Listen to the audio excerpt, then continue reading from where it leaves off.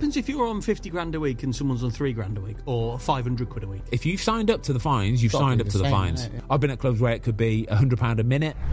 If you're walking in late into that room on a match day, the gaffer is standing there, seething, waiting. Being late 2 or 3 minutes might cost you 2, 3, 4 grand. Oh my God, he absolutely mullered me. Don't you dare be late. You are representing Man United. You need to set the example. You need to set the standard. You're the guy that everybody looks to. You're a guy and you're a manager. Oh my God. No, he did. Oh, he did. Players will get their internet banking app up and they will transfer it straight into there. If you don't pay it, I will go and tell the club secretary and she will take it out your wages. Wow.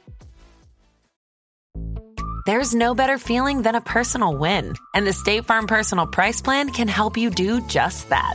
Talk to a State Farm agent today to learn how you can bundle and save with the Personal Price Plan. Like a good neighbor, State Farm is there. Prices are based on rating plans that vary by state. Coverage options are selected by the customer. Availability, amount of discounts and savings, and eligibility vary by state.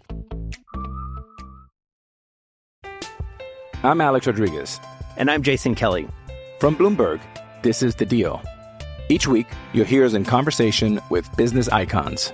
This show will explore deal-making across sports, media, and entertainment. That is a harsh lesson in business. Sports is not as simple as bringing a bunch of big names together. I didn't want to do another stomp you out speech. It opened up so many more doors. The show is called The Deal. Listen to The Deal. Listen to The Deal on Spotify. Go on, you lovely lot. It's the Fozcast. We are back now. A couple of weeks ago, we did an episode where we spoke about the day in the life of a footballer. Basically, what happens from the moment we walk in through the door to the moment we walk out the door at the end of the training session, all that kind of stuff, and what goes on in between. Now we are back for a part 2 because everybody in the comments absolutely buzzed off the episode. Everybody wanted more. So what we're going to do today is we're going to talk about what happens on a match day, basically. So we're going to start it from the day before, and then we're going to build up for the night before, the day of the game, waking up, all that kind of stuff. And as usual, we are joined by Rhino Legs. Tom, how are you, mate? Yeah, wicked, mate. Golden, looking forward to this? Always. It's going to be a good episode, this. We're buzzing, aren't we? And to my right, friend of the show, absolute legend, golf life legend, Tubesy boy. Legend. How are you, mate? You okay? I'm loving it. I love the Fozcast. Before we get into it, tell me about some of the guests that you've had on Tubes and Ange Golf Light recently, because you've had some belters, haven't you? We had Cal Freezy on the other week, and I loved him. What a bloke. Top lad, yeah. What a top Freeze guy. dog, legend. Mate, honestly, he's just started playing golf. Yeah. His swing. What's his handicap? It looked good. Yeah, he says he's 20, but he's not 20. He's a bandit. No, look, it's one of those where he is now, but his swing Mate. It looks nice. tidy, yeah. It It looks looks nice. tidy, yeah. Some of his shots, I was like, there's no way you're a 20 handicapper. And we had Sean Dyche on, your mate Sean Dyche. How's Daichi? Oh, what a legend. Daichi's not bad at golf, is he? He's all right. Yeah? He's all right. He's just, I just love him. Yeah. Tubes, can I say something which really, really made me laugh? So I saw a picture of Tubes and Daichi on Instagram. I'll put the picture on screen now. What you're going to say. It's obviously a cold day. He is wrapped up like a little cutie pie. Yeah. Daichi's there. T-shirt on. Yeah. Say what? Come on, let's tee off. I want to get this done, all right? Mate, some of the stories about Cloughie were just insane, just brilliant. Oh, when's it coming out? Soon? ASAP? Yeah, that'll be out 2 weeks. Sunday. Oh, yeah. Wherever this goes. It might be. It'll probably be out now when this goes out. Okay, well, if So it who is, knows? we'll link it. Down We'll below. link the Freezy one down below. All right, lads, let's get into it. Before we do, quickly, sorry, just have a look at my shirt that I'm wearing today. If you're watching us on Spotify, by the way, I am wearing the Japan World Cup shirt, and honestly, I think this might be the nicest shirt I've ever bought in my life. It is.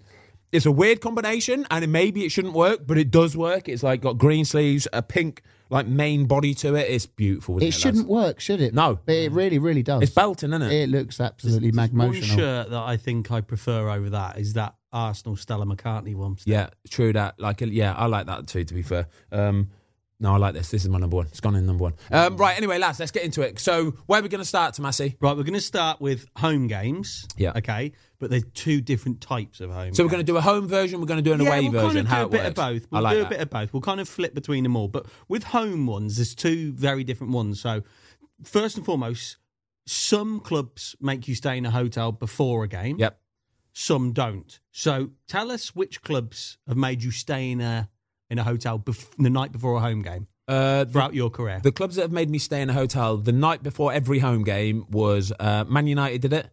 We used to stay at the Lowry. So what you'd do is basically Friday you'd train, and then you'd all get onto the coach at sort of like, I don't know, 2-3 o'clock in the afternoon. Make your way over to the Lowry in Manchester, the Mallory Hotel, and that was it. You'd have a few hours in the afternoon, dinner at night, and then boom. West Brom, Birmingham, no. You would literally finish training on the Friday. You'd go home and you would just chill at home. You would do whatever you want. You were left to your own devices, kind of thing. And it would be a case of you'd report on the Saturday morning at about 11:30, yeah? So what they'd want you to do is they'd want you to report at about 11:30. For a 3 p.m. kickoff. For a 3 p.m. kickoff. You'd report to the stadium and you'd all go like into one of the boxes or one of the rooms or something because there would be a pre-match meal put on. So footballers, basically, they have their pre-match meal 3 hours before kickoff, yeah? Always. Is that a rule? That's a rule. Because 3 hours is like the magic time of, like, it needs time to get into your system and all that kind of stuff, all the carbohydrates and stuff like that. So you'd have your pre-match meal at 3 o'clock. At 12 o'clock, and then it would be sort of you'd chill again a little bit. Hopefully there'd be an early kickoff or something, you can watch it and stuff like that. So I did that was West Brom and Birmingham. Didn't have to stay in a hotel night for a game, but then when I signed for Watford stay in the hotel the night before every single game, home or away, without fail. And sometimes, to be fair, when we were losing or going on a bad run or something, the owner would have us in the hotel on a Thursday, or even try to put us in on a Wednesday sometimes, like 3 days before a game. Like prison. Yeah, it's miserable, mate. Honestly, it is absolutely so miserable. Your fortunes aren't good on the pitch. You're losing games, and you're trying to put players in 2-3 nights. Yeah. What's the point? I can't tell you what the point is, to be honest, because I know as a footballer and as a person, a human being, it doesn't work. Yeah, it does not work whatsoever, because the thinking behind it is that it will get you together as a team, as a squad, and focus, it's like, maybe. Yeah, that, and just a bit of like team spirit, like gets you all together and stuff. But it doesn't work because nowadays people don't really spend that much time together. So what will happen is we'll be at the hotel and you'll have your dinner and everybody just goes to bed. That's what I was going to say, like team spirit and stuff like that. If you were there on Wednesday, Thursday and Friday, on a Wednesday, a bingo night or something. Karaoke, isn't it? Yeah. Nothing. Did they do that? Nothing was ever planned, so it was always a case of just a waste of time then. You'd have your dinner and then everybody would go off to their rooms and do their own thing because they've got their own phones. Sometimes might take a PlayStation with them or something. So it completely voids the idea. Do you know what I mean? Not only that, you got to think, a lot of people have kids and families and, you know what I mean, partners and all that kind of stuff. And the players are creatures of habit where they're used to staying in their own bed at night, getting up in the morning, might help with the kids, get some breakfast, make their way to training, and then all of a sudden you're sleeping in a different bed on a Wednesday night and you wake up on a Thursday and you think, well, this is weird. You know what I mean? This is really, really weird. You go down for breakfast and then you've got to make your way back to the training ground to do some training, and then it's straight back to the hotel again. Does it feel like match day? Like on a does it feel like it feels like a prison. It really? Genuinely feels like a prison, yeah. Because you're not allowed, it's not like you can go, so you at this point you're normally in your tracksuit as well. So from the Wednesday of being in the hotel, you're in your tracksuit.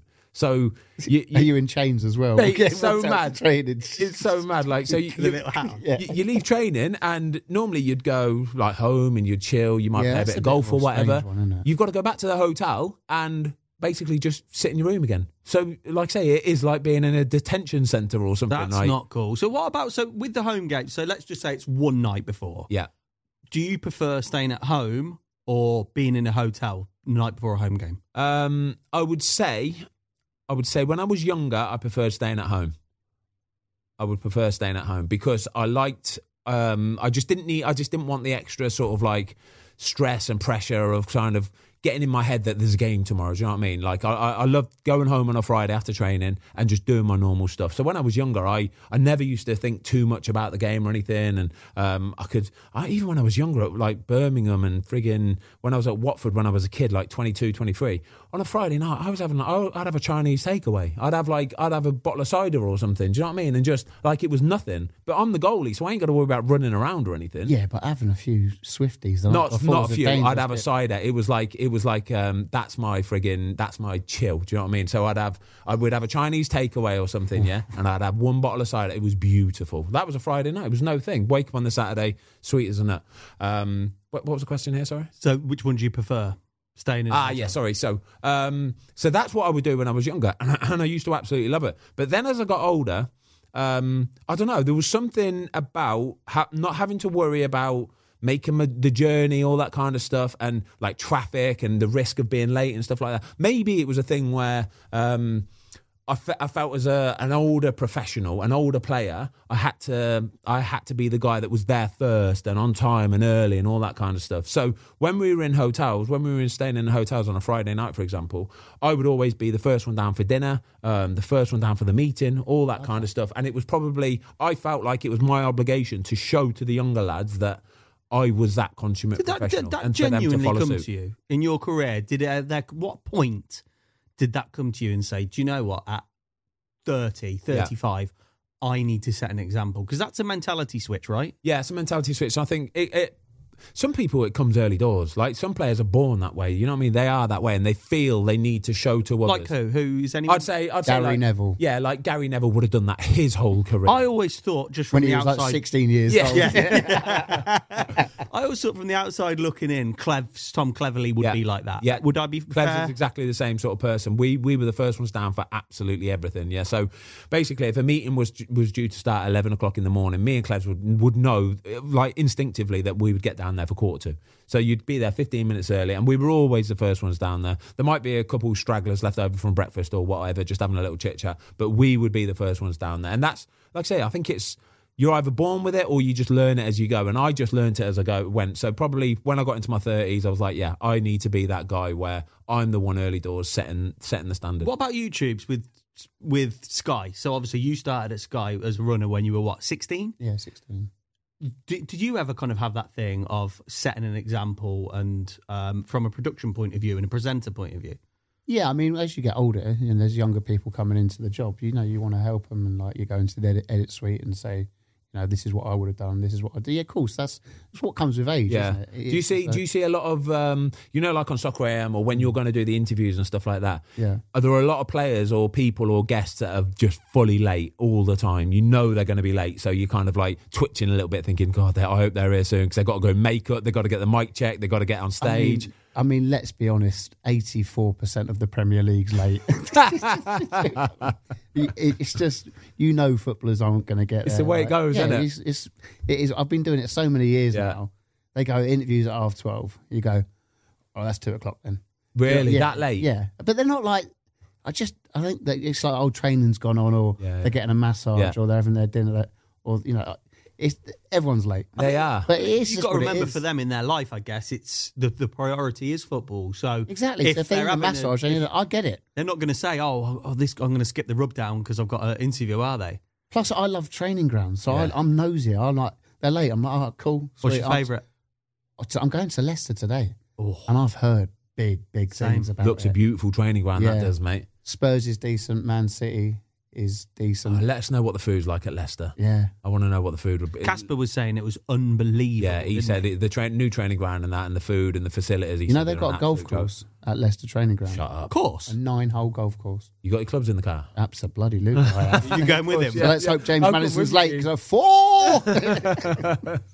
Wow. Okay. But I totally get the Friday night thing, because if you're like a footballer who's got like young kids and stuff. Yeah, that's what I mean. Yeah, and they might get up in the middle of the night. Your sleep's interrupted. Yeah, so totally get the Friday night. Let's talk about from the moment you finish training on a Friday, right, and you are making your way to the hotel. Okay, so say we've got a home game. This is what would happen at Watford, for example, right? I'm Alex Rodriguez. And I'm Jason Kelly. From Bloomberg, this is The Deal. Each week, you'll hear us in conversation with business icons. This show will explore deal-making across sports, media, and entertainment. That is a harsh lesson in business. Sports is not as simple as bringing a bunch of big names together. I didn't want to do another stomp you out speech. It opened up so many more doors. The show is called The Deal. Listen to The Deal. Listen to The Deal on Spotify. Hear that? It's the sound of someone whacking the ground with a rake. Specifically, they're beating around the bush, which we've done enough of in this ad too, so let's get right to it. The new Moneymaker scratch-off from the Ohio Lottery doesn't beat around the bush. Money Maker. Play the game and you could win money, up to $2 million. With more than $88 million in prizes, ranging from $50 to $500, Moneymaker cuts right to the cash. Lottery players are subject to Ohio laws and commission regulations. Play responsibly. We'd finish training, and then what they would say to us is, you need to be at the hotel for 7 o'clock, all right? So what you can do is you can either drive your car to the training ground, to the stadium, so your car is there, and the coach will be waiting to leave at about 6:30, yeah? Right. So the coach will be leaving the stadium at 6:30. So you can, if you wanted to, drive your car to the stadium, leave your car in the players' car park, get on the coach and go to the hotel. But if you're somebody who lived a little bit further away like me, and I couldn't go home and just chill for a few hours before meeting the coach at 6:30, they said I could basically go straight to the hotel and meet them all there. So what I used to do was, me and a couple of other lads, we would drive to the stadium, leave our cars in the players' car park straight after training, and then jump in an Uber to the team hotel. And then we would basically be chilling all afternoon. So what we'd do is, if we're supposed to be meeting at 7 o'clock, for example, we've probably got the best part of 4 or 5 hours in the afternoon to kill. What would you do? Some people just like to go in their rooms and have a sleep or just chill or whatever. But the lads that I was with we'd probably go down to the driving range or something. We'd just go down, because we used to stay at the Grove in Watford, didn't we? Are you allowed to do that, though? I don't know. I think it's because a bit of a grey area. I spoke to footballers recently. They're like, I've got a golf ban. Yeah. I'm like, oh, really? They're like, yeah. I think probably playing the game, playing it and actually walking around the course. Driving range is worse, though, because you're constantly hitting. Don't say that, Choose. Be quiet. It's fine. Yeah, it's not. It's absolutely perfectly fine. But if I was doing it, and we would go, sometimes it'd be 3 goalies. It would be the 3 goalie. So we were like, should we just play 18 holes, yeah? Should we just go and play 18 holes? It's fine, isn't it? It's you and Rob Elliott. Rob's retired now. We ain't got to run around. God's sake, we haven't got to worry about running around. Do you know what I mean? So we'd get a buggy for sure. Do you know what I mean? We'd get a buggy, we'd go play 18 holes or something. That's not every Friday. That was just like, if the weather was nice and we could get a tee time, boom, we'd do that. Sometimes we'd just go down to the driving range and hit a few balls. Sometimes we would just go into the coffee shop or something, just have a coffee, chill, all that kind of stuff. And that's what you would do, and kill some time basically until 7 o'clock when the lads got there. And normally what would happen on 7 o'clock in the team hotel is we'd have a team meeting. And the team meeting is basically, that's where you find out the team starting lineup to start with. Yeah. So that's always the night before. Yeah. So right? you'd find out the night before, right? The night before you'd find out the team starting lineup, starting 11, the subs, all that kind of stuff. So this is where, if there's a few sort of ums and ahs about who might be playing and stuff like that, so you're waiting, because you're waiting to see the team get put up on the screen, and then it flashes up and you're like, oh my God, he's out. Is he's that always the night before? Because there have been moments in your career where I've said to you, I think on the day, isn't it? when you were coming back from injury, and I said to you, are you playing? And you were like, I don't know. Different managers do it differently. Different managers. We just had quite a few that did it on a Friday night at Watford. So some managers like to do it. Some managers, like to do it either on a Saturday morning team meeting, or they'll wait till you get to the stadium. Some managers like to wait until you get to the stadium, you've got into the changing rooms, and then he would go, right, lads, sit down, this is the starting lineup, and they'll do it there and then. Is that a mentality thing? It's to do with they don't want you to waste nervous energy. And not only that, they don't want people to leak the team either. What about Sir Alex Ferguson? What did he do? He would tell you on a Friday night. Sometimes, depending on players and availability and illness and stuff, he would tell you the next day as well. So I don't think he really cared too much. But I think the thing with Man United is, most of the time the lads knew who was starting and who was playing anyway, because he was so good of a man manager. He would be walking around players on the Thursday, Friday, and he would be putting an arm around them and saying, this is what you're doing on Saturday. He's a good player. I need you to get up against him and into him and do this and do that. And he would make a point of going around everybody, which isn't the done thing, to be honest with you. Is it not? It's really good, though. What did Tony Pulis do? Tony Pulis was... He was pretty good at that, to be fair. I love Tony Pulis for that. He would happily, he was so good at going up to a player and putting his arm around him and going, "You're dropped." Yeah. Yeah, he did. Genuinely, he would go. I've heard him say it to James McLean before. Put his arm around him and went, "James, you were shit last week, mate. You were shit, son." And James would go, yeah. And he would go, "So, I'm going to put you on the bench for tomorrow, okay?" And that's how he would say not it. Not a bad accent. Not a bad effort. And he would say that to him, but he would do it in a really personable way of kind of going, "Listen, don't worry about it. It's not like you've dropped forever and you're not going to play again." He would just do it and say, "Listen, mate, you ain't playing. I'm going to start him instead, but you're going to be on the bench, but be prepared to come on," all that kind of stuff. And I actually really quite like that, to be fair. Absolutely. On a Friday, have you ever seen someone realise they're not in the team? Oh, yeah. And then proper lose their shiz? Yeah. On a Friday, right, one of the last things you'll do in training is team shape.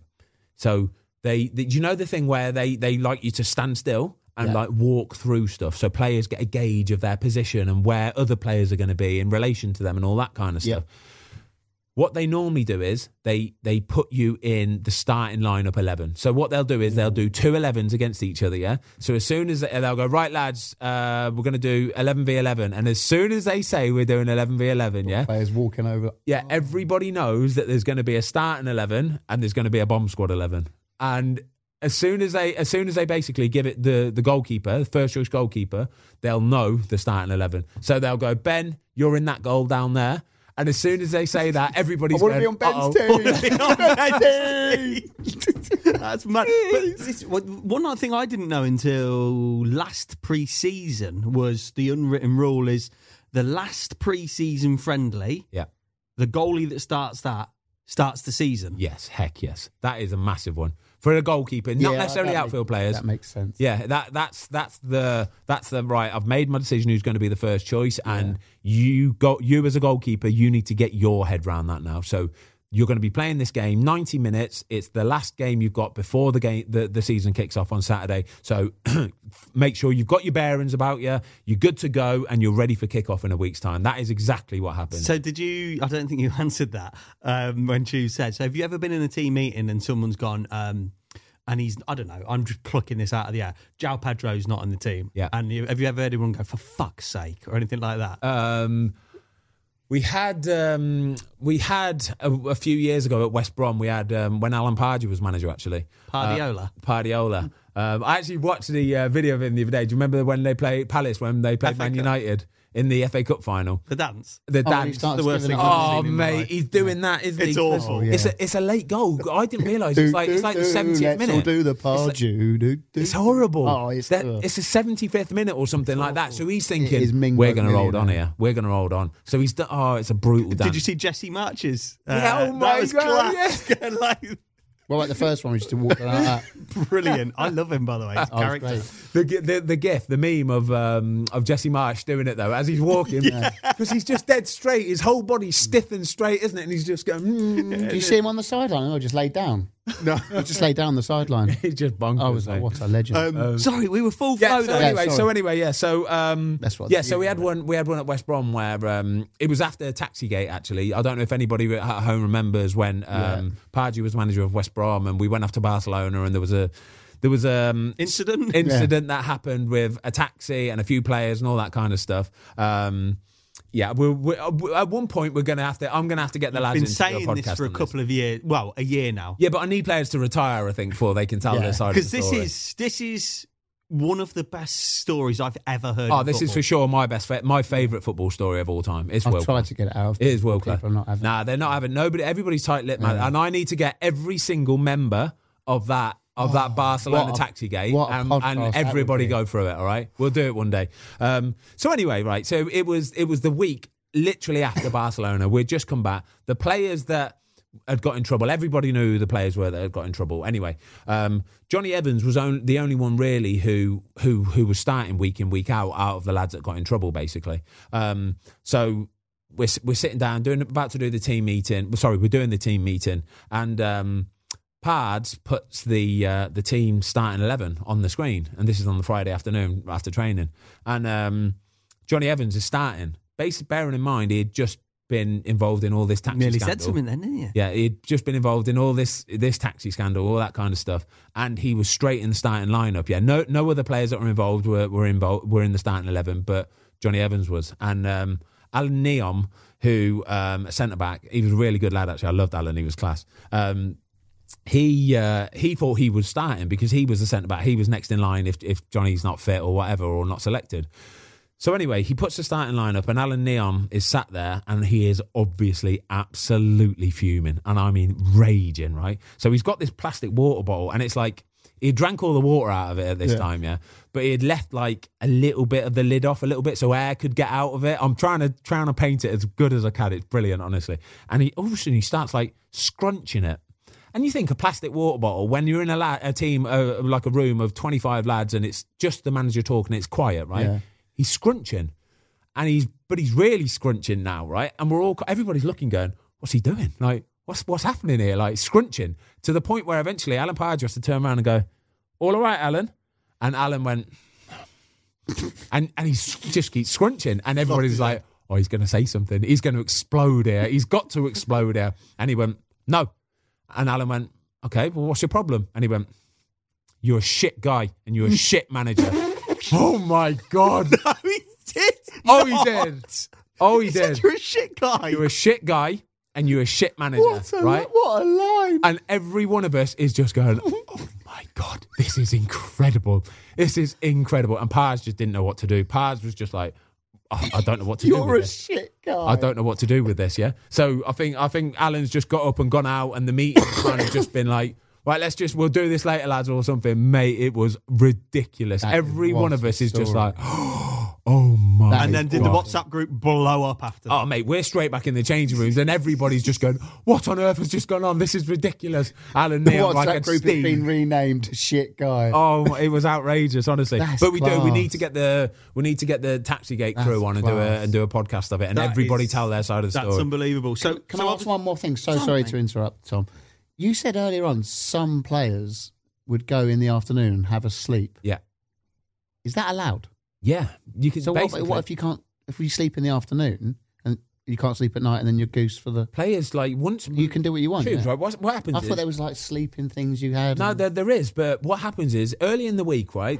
When you're like 5 or 6 days away from a game, there's no pressure on you. It's like, oh, you can chill, relax. Like everybody's just free and everybody's like having a nice time and smiling and stuff like that. Even if you're losing week in, week out, the lads still get on with each other and they're chill because the pressure's off you. Yeah. But as you get closer to the game, you notice players start to get a bit quieter and a bit more reserved and withdrawn because they start to think about the game on the Saturday, yeah? Right. This is why it happens. So when you get to the Friday, everybody is very pressurized and stressed and sort of, do you know what I mean? They're all a bit sort of like wound kind of thing, and they're expending a lot of nervous energy, right? So a lot of players, when they finish training on the Friday, if they might have just been told some good news, some bad news about whether they're starting, all that kind of stuff, they're not sure, all that, they will go to the hotel and it's like, I'm just emotionally drained. So they'll just go and have a seat. They won't say to you, I'm emotionally drained the stress or the pressure. Oh. They will just need to go and have a sleep, whether it's for an hour or an hour and a half or whatever. But that's just what some people need to do. That's the difference of, yeah, it's just, that's how it goes kind of thing. People just do what they feel at that moment in time. Have you ever known of any players where there's been an exception where they might live far away and they don't have to, like a big name signing or something, where they don't have to stay in the hotel? Have you ever had anything like that? No, if the whole team is staying in the hotel, the whole team is staying in the hotel. Simple as that. The only odd exception is if like something's happened at home, something you know what I mean, their wife might be pregnant, washing machine's got a leak, yeah, something like that, yeah. Or yeah, if somebody's due to go into labour, or do you know what I mean, something like that, you might be allowed to stay at home. But other than that, no, you're in the hotel with everybody else. Some big name players can only say, I'm only going to train 3 days a week and stuff like that, right? Yeah, but they have to be there. Yeah, that's before. Not even then though. Big name players, when they say like, I'm only going to train half the week or something, most of the time it's because they're an older player and they know how to manage their body. So I think the most important thing for most clubs is to know that player is going to be good to go on a Saturday afternoon. Yeah,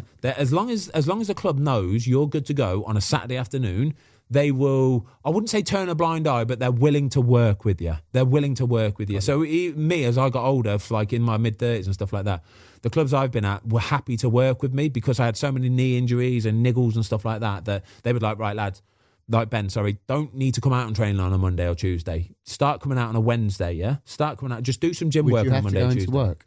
Oh yeah, I'd still have to go in. I'd still have to go in, and I'll just do gym work Monday, Tuesday, bike sessions, whatever, and then I'll start training Wednesday, Thursday, Friday. But yeah, it's not necessarily a case of being a diva or demanding or anything. It's just a case of we need to work. Yeah, because at the end of the day, the Saturday is what pays the bills. It's as simple as that. The Saturday afternoon result is what pays the bills. You could be the best trainer in the world, yeah, and I've seen it. I've seen players who are so good at training, they get to the game on Saturday and then they shit themselves and they're nervous and they can't do what they would do in the week, yeah? Jimmy Bullard said this. He said he saw so many players. In training, you were like, oh my God, he's a world beater. And then on Saturday, his arse would drop out. Yeah. I'm like, really? He's like, yeah. Shit. This is what I'm saying about the mentality, the psychology of football is so important, Jude. Like it is.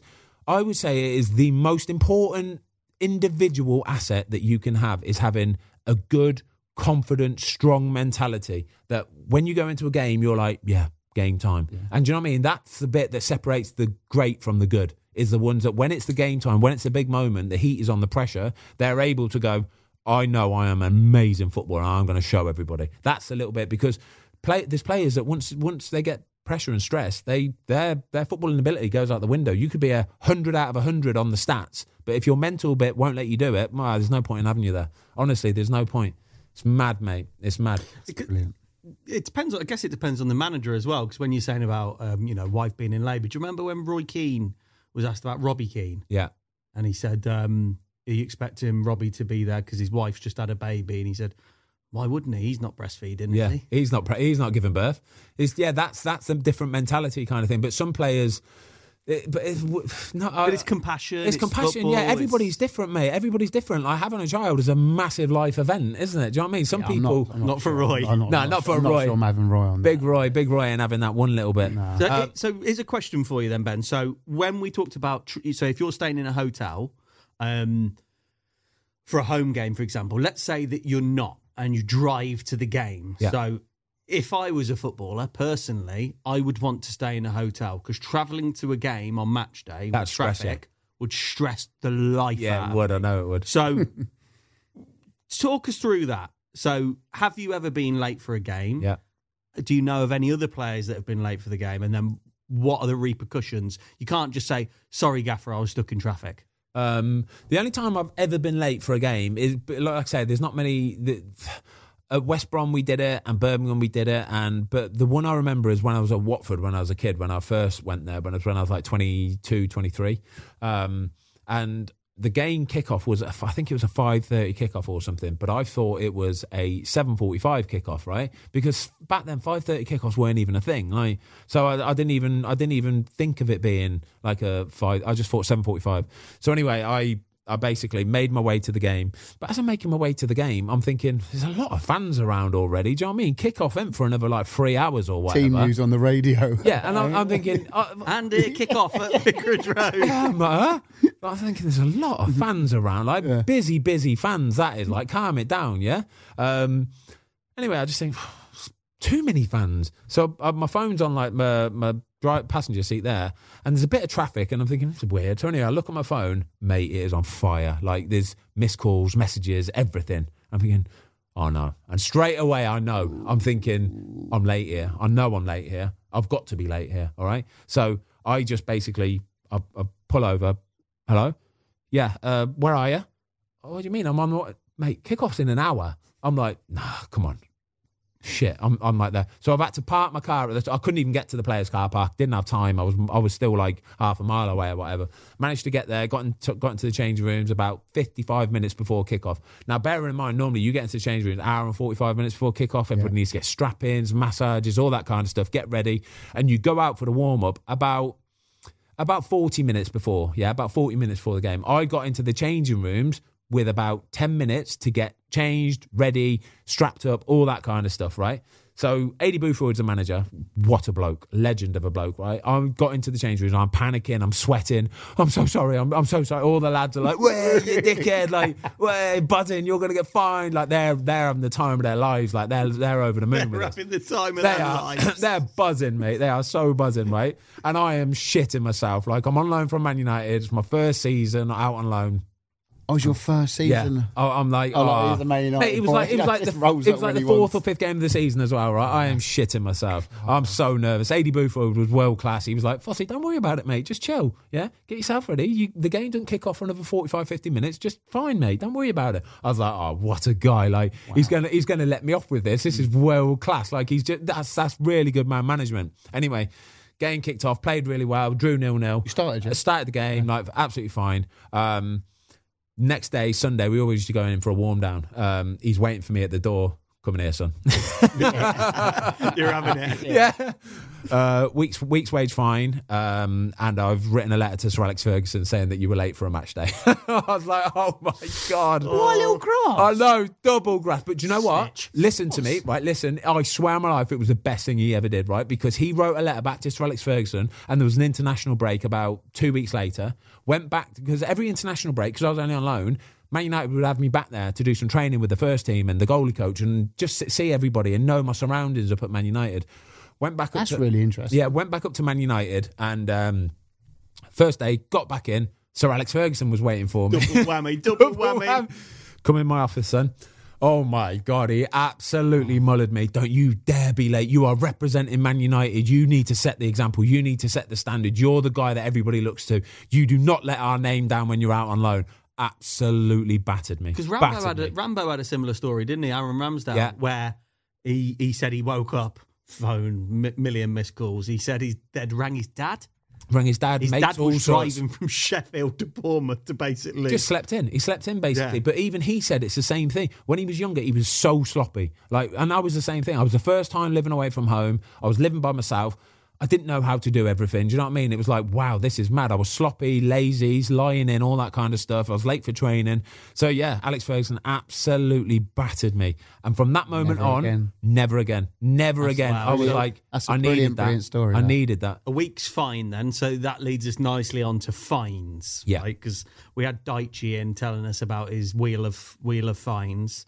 Break down the different fines for us then, i.e., we'll do like just late for training, wrong kit, then we'll do match day fines. Okay, yeah. So in the changing rooms in the week, there are basically a list of normal fines. A lot of people saw that Frank Lampard one for when he was at Chelsea, didn't he? Yeah. Was it at Chelsea? Yeah. Yeah, the fines system that they had on. We'll put it on screen now, actually, yeah? And we'll show. Some of them fines were outrageous, to be honest with you. They were heavy fines. Yeah. They're probably the heaviest fines I've seen, actually. Yeah. They were brutal. Thousands of pounds just for leaving flip-flops and stuff like that.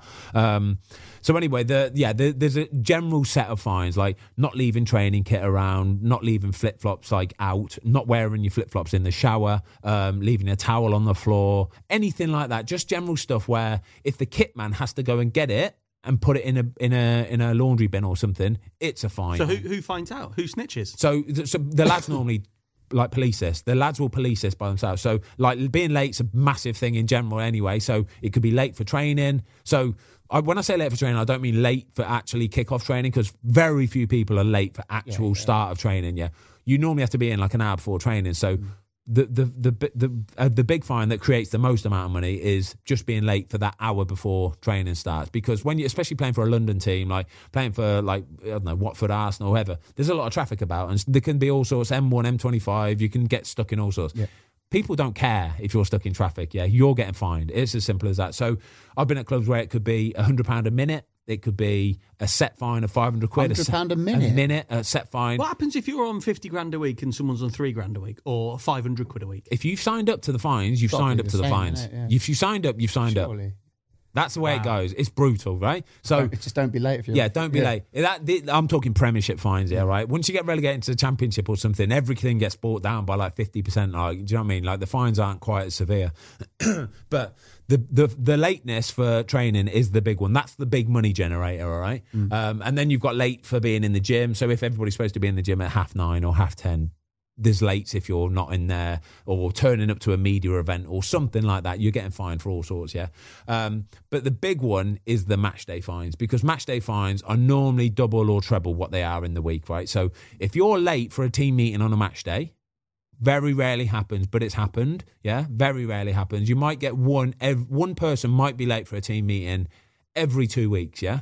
One person. But when it happens, it is not a nice place to be, mate. It is that everybody... So a team meeting is normally a dark room. There'll be 35 men in there. And if you're walking in late into that room on a match day, yeah, the gaffer is standing there, seething, waiting. Yeah, waiting. So we had one or two last year with Roy Hodgson, for example, and a player would walk in late and he is standing there. Sorry. No. And Roy Hodgson will be standing there, and he'd literally make a point of looking at his watch and go, "Fucking time you call this? Fucking time you call it?" And then the lad has to say, "I'm sorry, I'm really sorry." And Roy will be just, "Sit down." And oh, mate, it is frosty. It is horrible. It is. But you shouldn't be late on a match day. Yeah, like I say, me and Cles would get there 15 minutes early on a match day, 15 minutes early for absolutely everything. Meeting, frigging into the squads, whatever it is, you get there early, right? So they're the big ones, because if you're late on a match day, it's double, triple. So on a match day, that being late 2 or 3 minutes on a match day might cost you 2, 3, 4 grand. It's expensive. Do you have anything like that at Soccer AM, where it's like, have you ever been late for a show, or Fenners or Lovejoy's been late for a show? Anything like that? Because it's a football environment, although it's a production company. Yeah, I mean, not fines and stuff like that, but you wouldn't be late for Lovejoy. Oh, really? Is he on you? Yeah, it like Fenners. Obviously, Fenners is also like, don't be late. But on a Saturday morning, on a show day, match day, like you say, Fenners is not in the meeting, so it's like the producer. We have like a 7 a.m. meeting, so you get like the banter more than the fine, and everyone's like doing that, looking at the clock, and looking at the watch and stuff like that. But Soccer Am under Lovejoy was back in the day. Lovable Lovejoy was not so lovable. So what was Lovejoy? Was he like, you do not be late for Lovejoy? Well, it's just, you don't be late. You don't take holiday during the season. It was proper, like, you graft your ass. That's his match day. That's it. It's like, this is my squad of players. You don't be late. It was, but again, it brought me up to be where I am now. Yeah, it sets the standards. Yeah, it sets the standards. Yeah, I'd see him dish out some real bollockins. Really, people be like, "Well, that's the standard he wants." So you don't do it again, do you? That's for sure. You don't do it, and if you do, you're out ski. Yeah, you got it. So after a game as well, there was a big one. So a lot of you see a lot of lads running on the pitch after the game. A lot of lads don't like to do that because they're pissed off for one, because they haven't played. Some of them haven't even been in the squad, and then they know they've got training in the morning as well. So they're like, right, lads, you all got to do some running now. And I've seen it a few times where they've gone, I'm not running. I've been sat on a bench for 2 hours. I'm stiff as a board. I'm not running. And they'll go, I feel bad for the fitness coach in this one, because the fitness coach is the guy that has to go, come on, you need to run. You know what's going to happen if you don't run. Yeah. And he literally has to say it like that. Come on, you know what's going to happen if you don't run, all right? And the player would, I've seen it sometimes still, where they're like, no, I don't give a shit. And he's like, I'm going to have to go and tell the manager you're not running. And he's like, tell the manager then, all right? Oh, wow. So if you're late for a team meeting, what kind of money are you talking? On a match day? Yeah. Oh, yeah, it's at least $2,000. Okay, and what about for not wearing your flip-flops in the shower? What kind of money? It might be 250 quid. 250 quid. But this player, and I've seen it on a few examples, the one that doesn't run after a match day, it's a week's wage. Really? You're getting done a week's wage for that. And this is the bit where if another lad hears it and hears the lad kicking off, he will go to that player and go, mate, come on, it's a week's wage. Don't do this. Yeah? Do not do this. Just go out there and run. But this is where they get all ego-y and like, Sodder, who they think they are? I'm not running. And I'm like, mate, it's a week's wage, yeah? Come on, don't be stupid here, yeah? Do not be stupid. Yeah, but like, and sometimes you calm them down. That's a shit attitude as well. It's a shit attitude, you know what I mean? Like, I'm not running. Like, yeah, you get players like that, though. You do. You get players like that. And you want to help them, and you can say, listen, don't do it, mate, it's a week's wage. And eventually, if they're still going on, you have to go, all right, I've tried. Where does everyone talks about fines and stuff like that? Where does that money go? It depends how much it is. So, say if you collected 50 grand. So if we collected 50 grand, you would keep some for charity. Some would go to a local charity of whatever it would be, and then some would go for paying for like team events, team nights out, or like Christmas party or something like that. That's where the money will go to. But yeah, if it's a lot of money, and some clubs you do get a lot of money, to be fair, because some clubs don't really police the fining system too much, and people get away with it. So you don't really end up collecting too much money. But some really shit on it. Some who really collects? The captain. So the captain will be the guy who will have his little fine committee with him. The captain will be the main guy, the head honcho, the one who says, right, you owe this amount of money. He'll have his little book, and he'll have the fines in it of who needs to pay, and it's pay by Friday. Yeah, you pay by Friday every week. Can this be done on a card transaction? You or can is do, this cash? yeah. You can do. Some clubs set up. Has he got his own machine? Some clubs set up a like a private bank account. Bank transfers, and players will get their internet banking app up, and they will transfer it straight into there. But if they don't do it by the Friday, it doubles. So if somebody owes Michael Dublé. Somebody owes two grand, mate, it's double bubble for next week. So they have to pay it by next week. And then once it gets past a certain point, and say somebody didn't pay for 3 weeks and it got up to 5 or 6 grand or something, yeah? At this point, the captain goes, I am not going to be trying to ask you anymore. If you don't pay it, I will go and tell the club secretary and she will take it out your wages. Wow. This is brilliant. And that's how it goes. So if they're not willing to pay it and they're contesting it, they can contest it to the committee if they want to. This is what I say. Can you appeal? Oh, you go into a room, sit down in a suit. You'll lose. You'll lose. Yeah. There's no point in appealing. Have you ever had someone like contest and go, I'm not paying it? Yeah. I'm not paying it. For sure. But they'll just get it taken out their wages. But then have you ever had anyone contest that? No. Has anyone ever won an appeal? No chance. You ain't ever winning an appeal. Have you ever come to a point where like the Christmas night out is basically be funded by like because can you imagine, right? If you're but it shouldn't go to the Christmas night out, should it? No, but I think some of it, this is what that's why I asked. The lads can club in that's okay. 500 quid of their own money. I'll give you 500 quid. I'm getting it back in Chardonnay. Let's say it's split, right? So look at Arteta's Arsenal with Aubameyang in there, right? Surely you'd be going, cheers, Aubameyang, you've paid for the whole Christmas night out or something like that. Yeah, pretty much, mate. Yeah, so every time you get thing, here's your Pierre. Thanks, mate. Cheers, guys. Have you ever had that one of your lot? About 10 drinks later, another one. Pierre. Cheers, mate. Still on you, guys. Thank you. Have you ever had any of them where you one person, like you and Clevs, right, getting there early at Watford? If you two like are there going, I bet you he's late, or nudging each other going, that's all we ever do. 100%. 100%. Like Ismail Sarr makes a point of, I am almost certain Ismail Sarr got to the point last year, right, of there's a door before you get into the main sort of bit where all the lads sit. And I'm sure he would sit there with his watch, watching that second timer go around, and he would wait behind the door and then go, 5, 4, push. Really? Sure. Why? I am sure. It's almost like he was like, I'm not going to be early because I'm not that guy, but I won't be late either. So he'll make a point of walking in, and if somebody says you're late, he'll just go, no, I'm not. And he'll just walk in, won't even say anything. Everybody would just be like, you're a dickdickhead, but I appreciate it at the same time. It was cool. That's fantastic. It was so weird. I swear, he was literally like that every single like match day or whatever. He would make it so he was like 5 seconds. Did no one go, why are you doing this? No, nobody. As long as he's not late, people don't care. As long as you're not late, don't be late. Simple. Wow. And what about in the stadium? So home game, you walk into the stadium. Do you always sit in the same space in the changing room? Yeah. So we've got to the stadium. All right, we've got to the stadium. You're on the coach. You go to the stadium, and one person. Quickly before we get into that, one person on the coach it will be their duty to go and do some like pre-match media duties. Yeah, like you quickly talk to Sky or whatever kind of thing. So and it will rotate basically. It will rotate throughout the season. It will be a different person each week. And what will happen is the media guy will sit at the front of the bus. He will come to the back and he'll go, Ben, it's your turn to do the Sky Sports pre-match thing. And you're literally arriving at the stadium. And some people hate it. Some people do not like doing media, and like, especially on the spot stuff like that. So they'll go, I don't want to do it. I don't want to do it.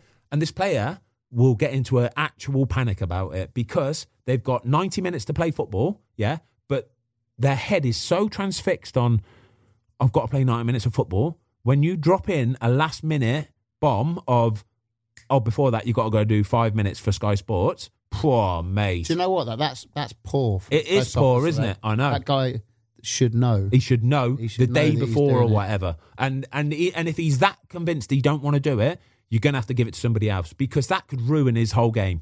It could genuinely ruin his whole game. I've heard some players refuse. Yeah, loads of players.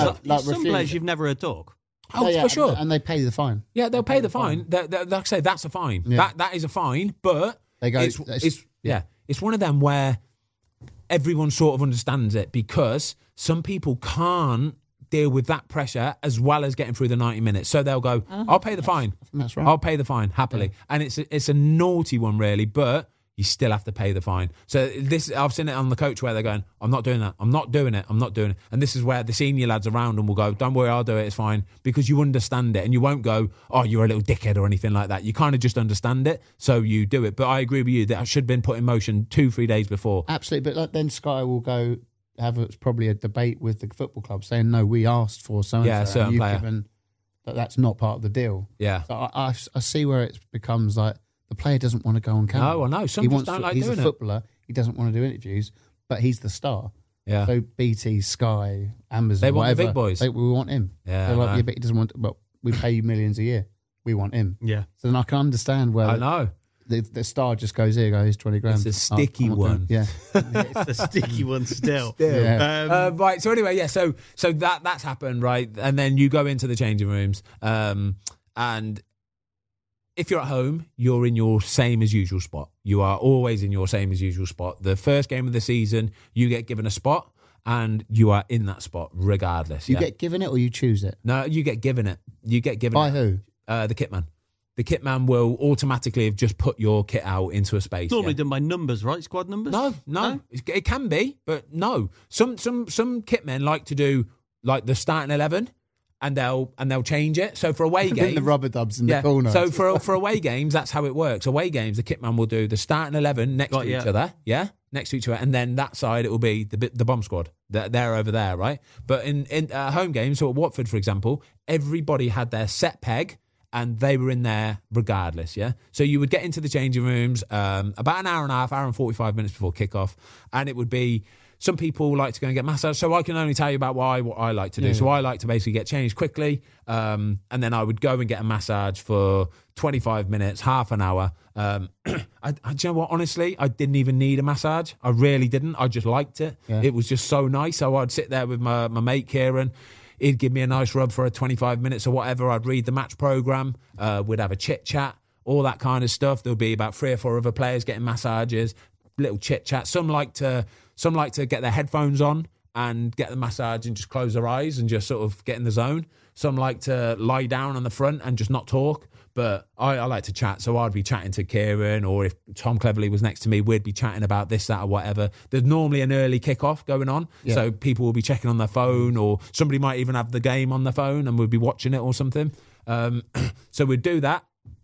That would last for about 25 minutes. Just quickly on that, if you've ever had Kieran's hands on you, you would want to rub down. Yeah, you've never heard anything like it. It's like they're magic, aren't they? They're magic hands, unbelievable. Mate. You know how much I love. You know how much I love massage. It transports you to another world. He'll come and do one for you. He's down that way anyway. But honestly, like he's brutal, and it will hurt. It will hurt, but you'll feel a million for it. All right. Do you know what massage? Massage is one of these things where it's the best thing in the world. Oh, they're brilliant. They're one of these things though that if you have them often, your body becomes like tougher to it. Do you know what I mean? If you haven't had a massage in a long time and you go and get one, you will be squealing and wriggling and ow, ooh. First sports massage I ever had, I got there, I think I had a bad back or something at the time, and I went in thinking, I'm going to have a massage, this will be nice. Nah. There were times during this massage, I must have been about 23 or 24, where I was on the verge of saying, no, you're going to have to stop. You're going to pop something. This is awful. You're going to squash the muscle. I had bruises, like you know, like when the blood comes to the surface, the next day. It was horrendous. You can't though, can you? You can't go, settle down. Stop, yeah. You got to take it. You got to lie there and go, yeah, it's fine, mate. They're going, there's pressure, all right? Yeah, all good. Yep. Good, fine. As you jump off the... so I'd have that and I'd feel a million after that kind of thing. And then does that not relax you too much for the game, though? I love that, yeah. Yeah, but if you're like chilled like that... And that's the way I was. I'd be playing... Kieran, man, I'm just going to go and play a Premier League goal.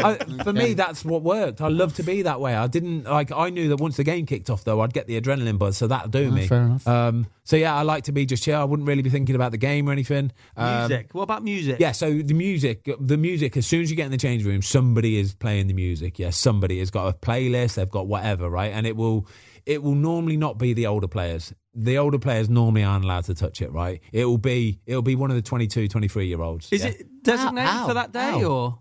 What, sorry? Is it designated for that day or? Normally, they'll normally just have one person that does it, and he'll mix it up with some of the latest songs and all that, and some of the classics and all that kind of stuff. Do you have like pre-season interviews though? Like what have you got to offer the? Because it's important. It's important, mate. So somebody show us your playlist, show us your set. Pre-season is normally the time where it gets determined of who's going to be the DJ for that season, right? So somebody might just step up and go, "Yeah, I'm feeling it this year, lads. I've got this playlist. Let's see how we get on." And so this would be the point where all the senior lads will go, "All right, cool. You can play it for this game, and we'll see how you get on, and we'll all judge it after." Have you ever had it where someone goes, turn this shit off. Yeah, like every single Saturday. No, really? You can't please everyone, can you? Every single Saturday. If you're like a massive John Denver fan and you're just like pumping it out. Nah. I don't even know John Denver is. Didn't he die in the plane crash? Take me home to the that ain't getting played. Come on. I belong. Nah, not before a game. I know, but what I'm saying is like you're going to get battered for that, mate, right? No. What you'll get battered for is some of the young lads nowadays, they're really into like the new music and all that kind of stuff. And it's going to make me sound well old when I say that, but some of this new music is shit, all right? It is so no shit. Tracy Chapman in there, Ben. Nah, mate, it's horrible. Some of it is just horrible, aggressive murder music. Yeah, it is. It's so aggressive. I'm with right? you. And we had a corner of like older senior players, so like we're like in their 30s, about 5 or 6 of us, and this music we play and we'd look at each other and it's like it's hurting my teeth. It's that loud and aggressive, right? And the bass and stuff. And I'd look at them and I'd go, this is so bad. And eventually it'd wind me up, so I'd have to go, whose is this shit? Like, who is playing this music, please? No, we can't, do not play this song ever again, please. Some of the stuff's all right, but do not play this song again, all right? And they'd have to just change it and stuff like that. Not in a dickhead way. I'm not like a diva demander. No, honestly, if I was in a change room and I was an older head or slightly older head and someone put on death metal or Slipknot and like, I'm going to kill my cat's relation to my dog said it's got to go. I'll be like, get this off. Get this off. Can we meme that? Can we just make a meme of that? You know what I mean? When the geezer's just shouting down the microphone about anything. Yeah, just super aggressive. You don't need it, do you? What about murdering his dog? I two-footed my dog and he got two-footed my dog. They just shout like random rank stuff.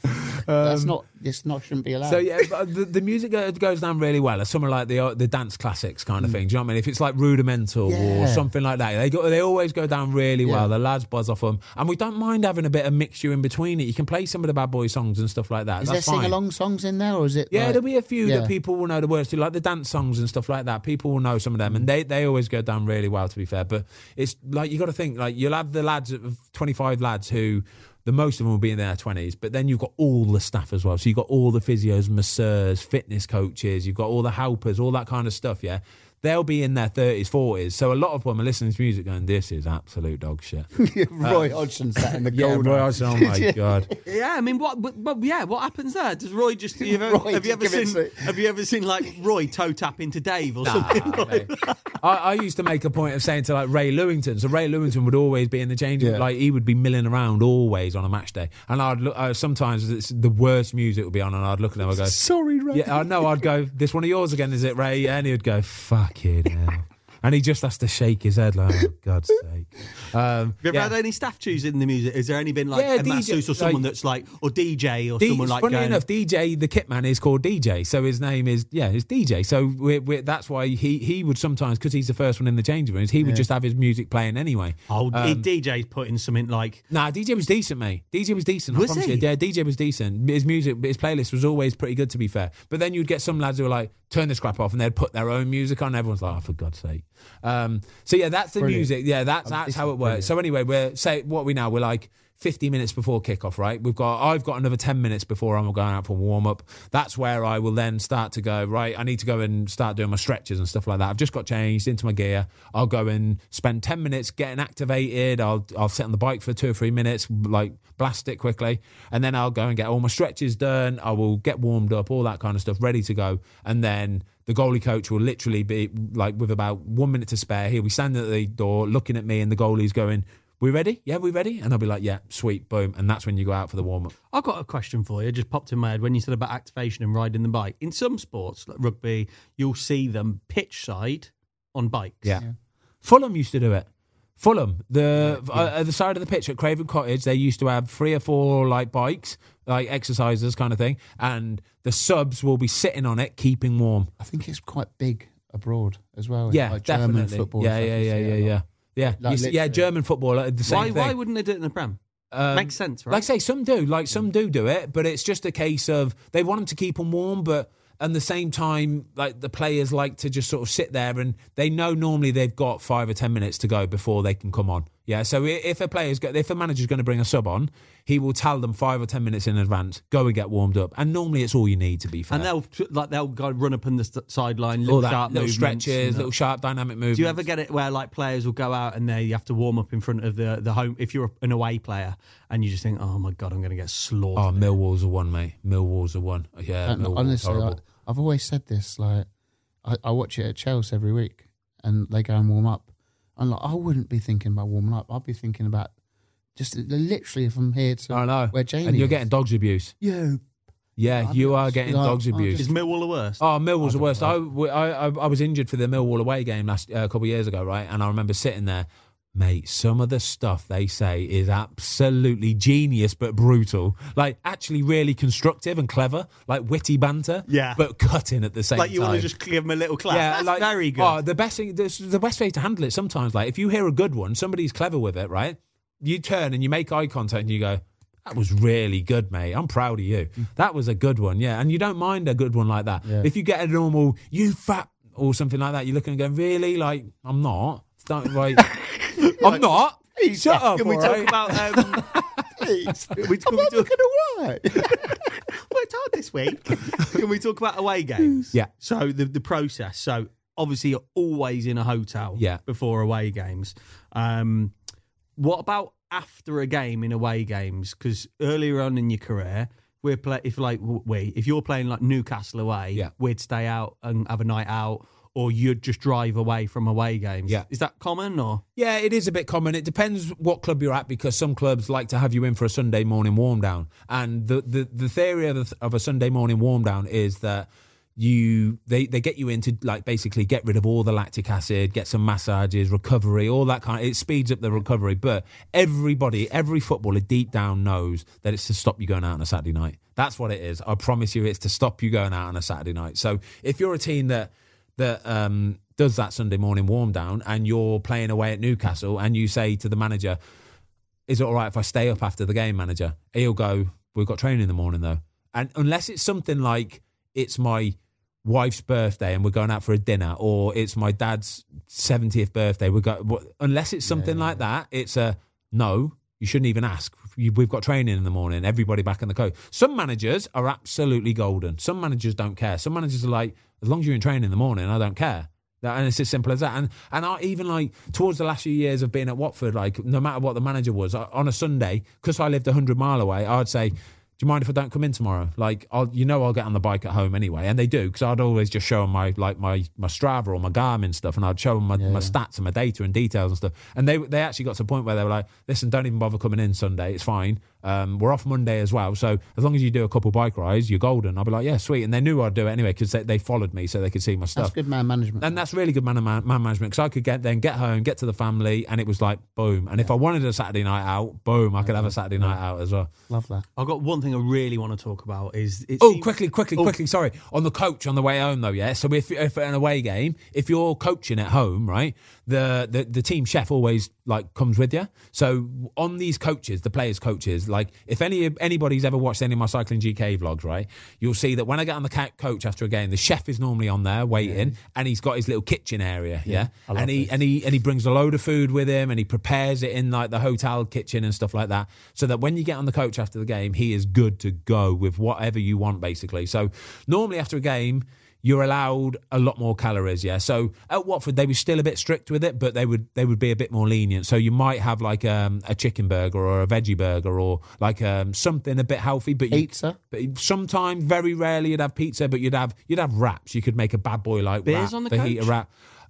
Beers on the coach only normally at the end of the season. Yeah, only normally at the end of the season. What was the coach like for Man United? So on the way, like, same kind of thing, food and stuff. What was it like for Man United? Yeah, same thing. There would be food, like, exactly that. But Man United, you know what? When I was at Man United, actually, the food was incredible. So on a Friday night, when we used to stay at the Lowry, there would be, like, a full-on, like, roasting, like, area. Like, there would be a joint section where you could go and get a bit of gammon, you could get a bit of steak. They would have a curry section. There would be chips. It was curry. Literally curry. Yeah, I remember having curry. But but it was just basically like they got in the mode of, I want you to be happy. Yeah. So if you ate some food. Players are always professional anyway, so they're not going to be eating friggin' Keeman with Keeman and poppadoms with. Do you know what I mean? I bet you can't take. How's your heat tolerance? Yeah, exactly. Yeah, it's not the spiciest curry in the world. It's a fairly healthy curry still. Yeah. But yeah, the food was incredible because they wanted you to just feel happy and be happy. So if you go to bed with a nice full belly, having eaten some nice food, you're a happy person, aren't you? Yeah. You wake up in the morning, boom, good to go. So on the coach on the way home, it'd be the same story. You would have burgers, you'd have chips, you'd have pizza, and it was nice. So like, even at Man United away are famous for it, bringing pizzas into the changing rooms. Yeah. So you'd play the game, get in at full time, and there would be 20 boxes of pizzas like stacked on top of each other, and you could take one and sit on the coach with it if you want. You could just eat it in the change rooms, have a slice or two, but you'd get on the coach anyway, and you'd have all your own food as well. Even if you lost? Even if you lost, yeah. They're not punishing. If you lost, you just got a couple of Rivitas. Yeah, you're not recovering. 2 for Tuesday's Dominoes are in there. Yeah, no, yeah, you get it regardless. They want you to recover, basically. What about the gaffers, though? So the big thing I think Ferguson started it. Yeah. It was after a game, the managers will go and see each other for a drink. Yeah. And then the famous thing was when Mourinho and Ferguson both into their red wine, I believe, and they'd take a real nice bottle of claret in there or something like that. Really nice Bordeaux, something expensive, and they'll sit and have a drink together. Yeah. A player's on the coach waiting for them, going, for fuck's sake, Gaffer, hurry up. Yeah, a little bit. Really? A little bit, yeah. But not even just like the Ferguson thing. And I do remember playing against Man United, and some of the managers we had would make a point of selecting a really nice bottle of red wine to take with them to the game, so that they could go into their office, into the Ferguson's office afterwards, and be like, here's a bottle of red I bought for you. And they'd open it and they'd all drink it, and we would have to wait for that sometimes. But even if the managers know each other really well, they'll sit in the room afterwards, and I know what happens in them rooms. Yeah, they just basically sit there with the coaching staff, and they will just talk about the game. Oh, they have the coaching staff in as well? Yeah, they'll take the coaching staff in with them, and they'll just talk about the game. Like, they'll say, oh, that was when he made that save, though, that was a turning point. And they basically discussed the game of how it was, and this is why we played him in that position, because we thought your lad would do that, and we thought he was going to do that, so we thought we'd push him on a bit further. And they kind of dissect it and discuss each other's tactics and stuff. Yeah, and drink. It's good, isn't it? Yeah. Do you think Tuchel and Conte did it? Oh, I wouldn't have thought so. No. Straight into an absolute boxing. Yeah, you dickhead. Yeah, you want a bit. That'd be great, though, wouldn't it? If things like that. Like, let's settle it. Imagine if you put a camera, like a GoPro, in the manager's changing room and just got to witness that drink. Yeah. And that conversation. Well, did you see on Amazon a few weeks ago where they had Graham Potter and they had Brentford manager Thomas Frank on, and they had him on before the game, and they honestly, Amazon, I've got to say, shout out to Amazon's footage, by the way, and content. They are incredible. Yeah, they are stepping the game up. They had both managers on the side of the pitch before the game, and the presenter, who was it? I can't remember who it was anyway. They were that good, yeah? No, I can't remember her name. Blonde hair. Yeah, she was brilliant. So she was asking them questions, and then she got them to ask the managers to ask each other a question, like a tactics question about something. And they were both asking like really insightful, intelligent questions, and the answers were just world-class. I've got to say, you do need the right people to do that. Yeah, they were brilliant though. Honestly, they were great. Graham Potter's answer, I think, what's he called? Sorry, Thomas Frank asked him a question about his formation. Yeah. Like that, and he went, the reason I'm in this job is because I don't play the same formation every week. Well, mate, or something like that. In the game, you're like, his answer was that they don't play the same formation in a game. Yeah. They constantly evolve in the game. Players fill in for him and go into that position and all that. He changes formation at least 3 times a game. Yeah, that's fascinating. And this is, so historically, are we coming to a point in football now where you get dragged at half time, historically, people are pissed off, right? Yeah. Okay? You get dragged in the first half, which has happened. Mourinho's done it and whatever. Big problem, right? Are we coming to a point in football now, we're using 5 subs, where players are going to be in the mindset that actually, if I play the first half an hour or the last half an hour, it's okay? I agree. I still think the ego of the player will still take over. It will still. But if it becomes more common, you get dragged after half an hour. You're not going. It's because he's changing. I've done my bet. I've done my bet. My half an hour after 60 minutes and play the last half an hour. That's not a thing. So what I'm saying, the point I'm making is, if the Graham Potter, for example, starts saying to the players around the place, this is what's going to happen more frequently. Yeah. And then after a season of it happening, surely it will be the normal. The thing is, do you know what the problem with somebody coming off after half an hour is? So the reason why most subs are made on the hour mark is because an hour is about the time where players start to fatigue, yeah? You can give every player can give an hour of full-on high intensity as what you've got kind of thing, and then they start to fatigue. So there's no real reason, why a player should come off after half an hour unless they're having a bad game. Tactically, though, you said if he changes formation 3 or 4 times during the game, maybe, formation, it's not normally the clientele. Yeah, it's but everybody should be able to go right. We're going 5 at the back now. He goes right. Well, now we're going to go 4-4-2. Now we're going to go 4. Yeah, players can play in different. I understand what you're saying, but it's still the ego of the player, mate, will not allow that to go down very well. I promise you. You get dragged after half an hour. I don't care who you are. I think it's interesting that now though with the 5 subs, and I think that has changed. Yeah, for sure. And the tactics of when the subs are made and stuff. And the evolution, you can see football evolving. Yeah, sure. But he's dragged Cucurella off, hasn't he? Yeah. I think against Man United, didn't he? Put Kovacic on. Yeah. Dressing rooms. Right. If I was a home manager, I am going to make the most uncomfortable dressing room away for the away team. Yeah. And what I mean by this is when they're addressing the team, I would make it so the seats are a different level so everyone can't see pillars in the way. I'd put pillars in the way. I'd make it boiling hot. Yeah. I'd make it really small space. Have you seen stuff like that? Oh, there's two spring to mind, right? First one, Burnley, away, Turf Moor.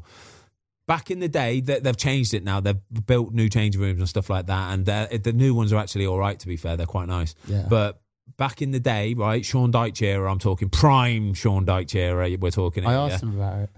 Their changing room was disgusting, right? It was a tiny little room, no bigger than the room we're in now, yeah? And you've got to get 25 players in there. It was so small, in fact, yeah, that what we used to have to do is the starting 11 would come in first, yeah? So we'd get to the stadium, the starting 11 would come in first, they would get changed first, yeah? And then they would go off and get their massages and stretching and all that. Then the other bomb squad, basically, the other players, other 7, 8, 9 players would come in and they would get changed, and then the other 11 by that time would need to start coming back and sitting in their pegs. The other lads would have to go outside. They'd have to get outside, yeah. The other lads would have to get outside and get in the hallway and just sort of stand around and stretch and chill in the hallway and stuff like that. No doubt heating turned off as well. Remember, you're up north. It's cold up north anyway, right? Changing rooms were Baltic, absolutely freezing. They didn't have benches or set benches. It was a plastic chair. You know, like the plastic chairs you used to have at school, or the ones that would stack on top of each other? They were them. Mate, it was horrific, yeah? The showers afterwards didn't work. They were freezing cold. Didn't care. A single bean, right? And it was brilliant. And I was there for it. I would do exactly that. I would do exactly that. You're I coming loved to it. our place, you're not going to get any. What about the best ones, though? Oh, sorry, quickly, another one who used to do that really well was Crystal Palace.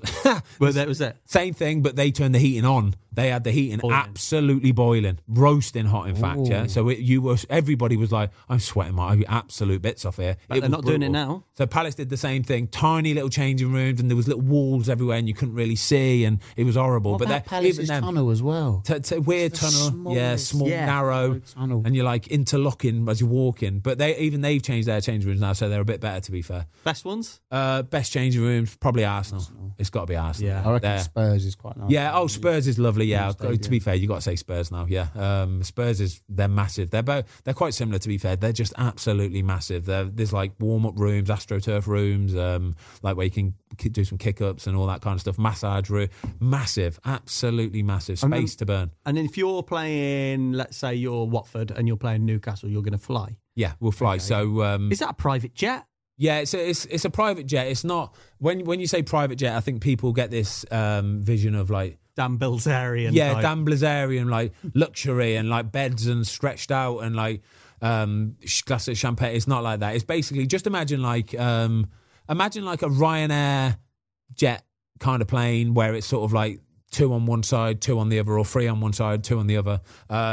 Very little space in between the seats in front of you and stuff like that, but it is literally just your plane. So there's no other people, no members of the public or anything like that. But that plane will take everybody. So they'll take all the coaching staff, all the physios, masseurs, all the training kit, all the match kit, all the boots, everything like that goes in the hold underneath. All the players. So there's probably the best part of 60 odd people, I'd say, on that plane. And who gets to being like genuine question here? Do the tall players get the extra leg room? Yes, I get the extra leg room. Yeah, for sure.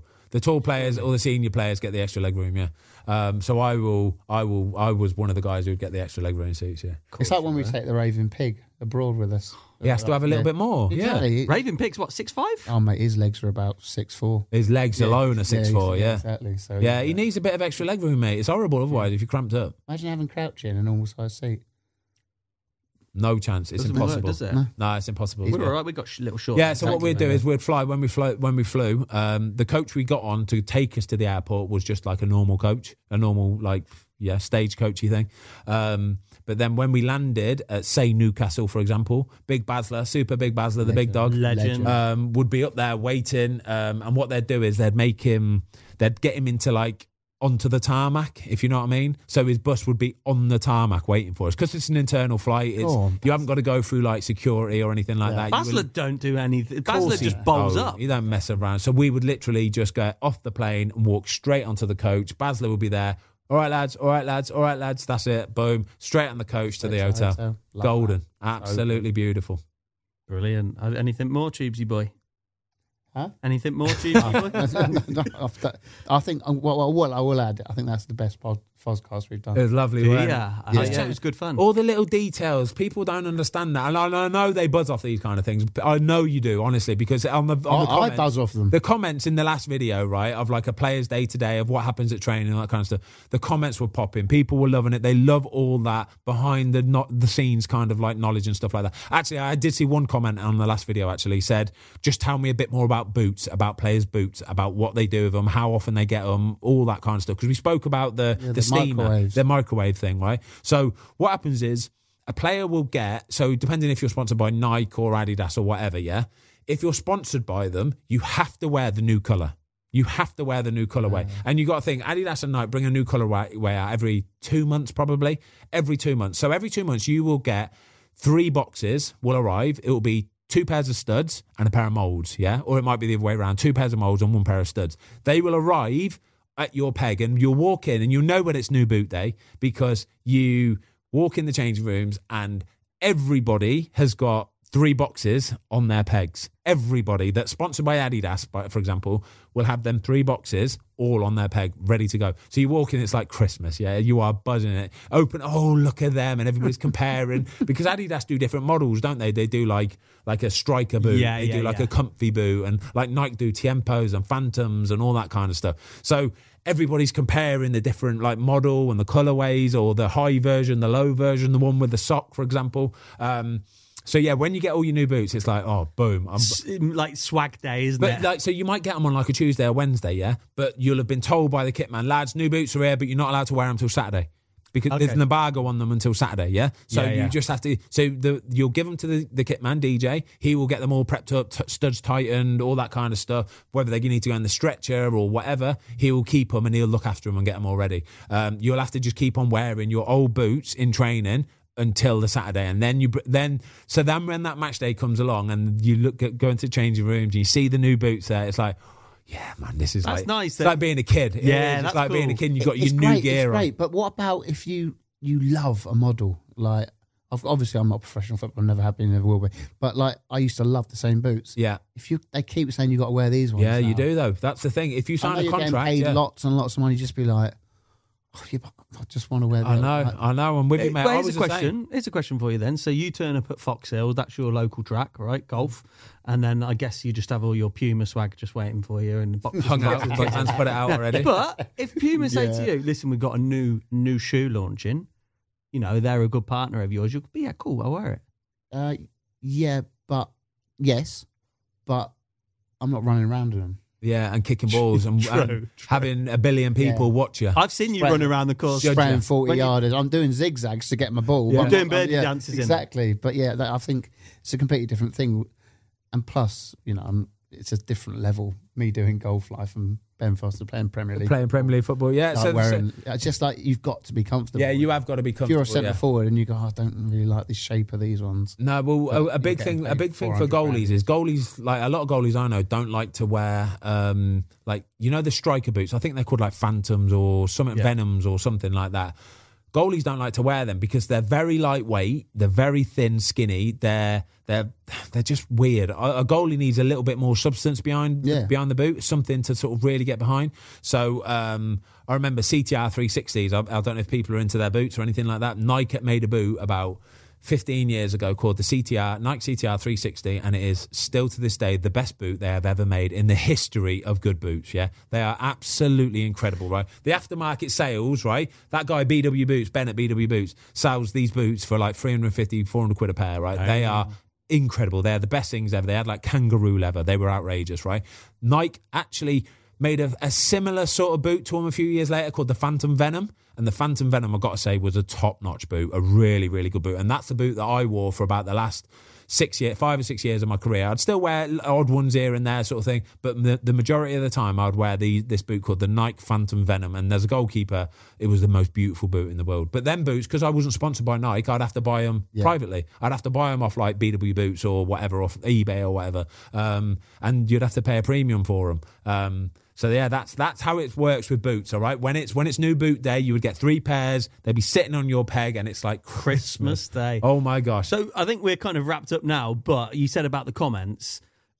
Get in the comments because, I think there's like subject. We're always chatting, the three of us. We've got a little WhatsApp group and saying, "Oh, let's talk about away days or let's talk about international football." So just get in the comments because that's why we did a part 2, wasn't it? Because there was so many people in the comments saying, "Oh, talk more about this." Or I think some people get in the comments and think, "Well, they don't read the comments." Like Ben don't read the comments. Tom doesn't. Tubes doesn't read. We do read the comments. I promise you, we love the comments. Like all of you are always so cool about it as well, and you genuinely just want to hear more interesting behind the scenes stuff, right? So any more stuff that you want to see or hear from us, just get in the comments down below and we'll try and hook you up with another podcast. All right. That's been the Fozcast. That has been absolutely incredible, lads. As usual, up the Fozcast. Up the chuffing Fozcast. Up the Fozcast. Right on, boys. Thanks everybody for watching. We hope you enjoyed this clip of the Fozcast. If you would like to watch the full episode, it is now available exclusively on Spotify for free.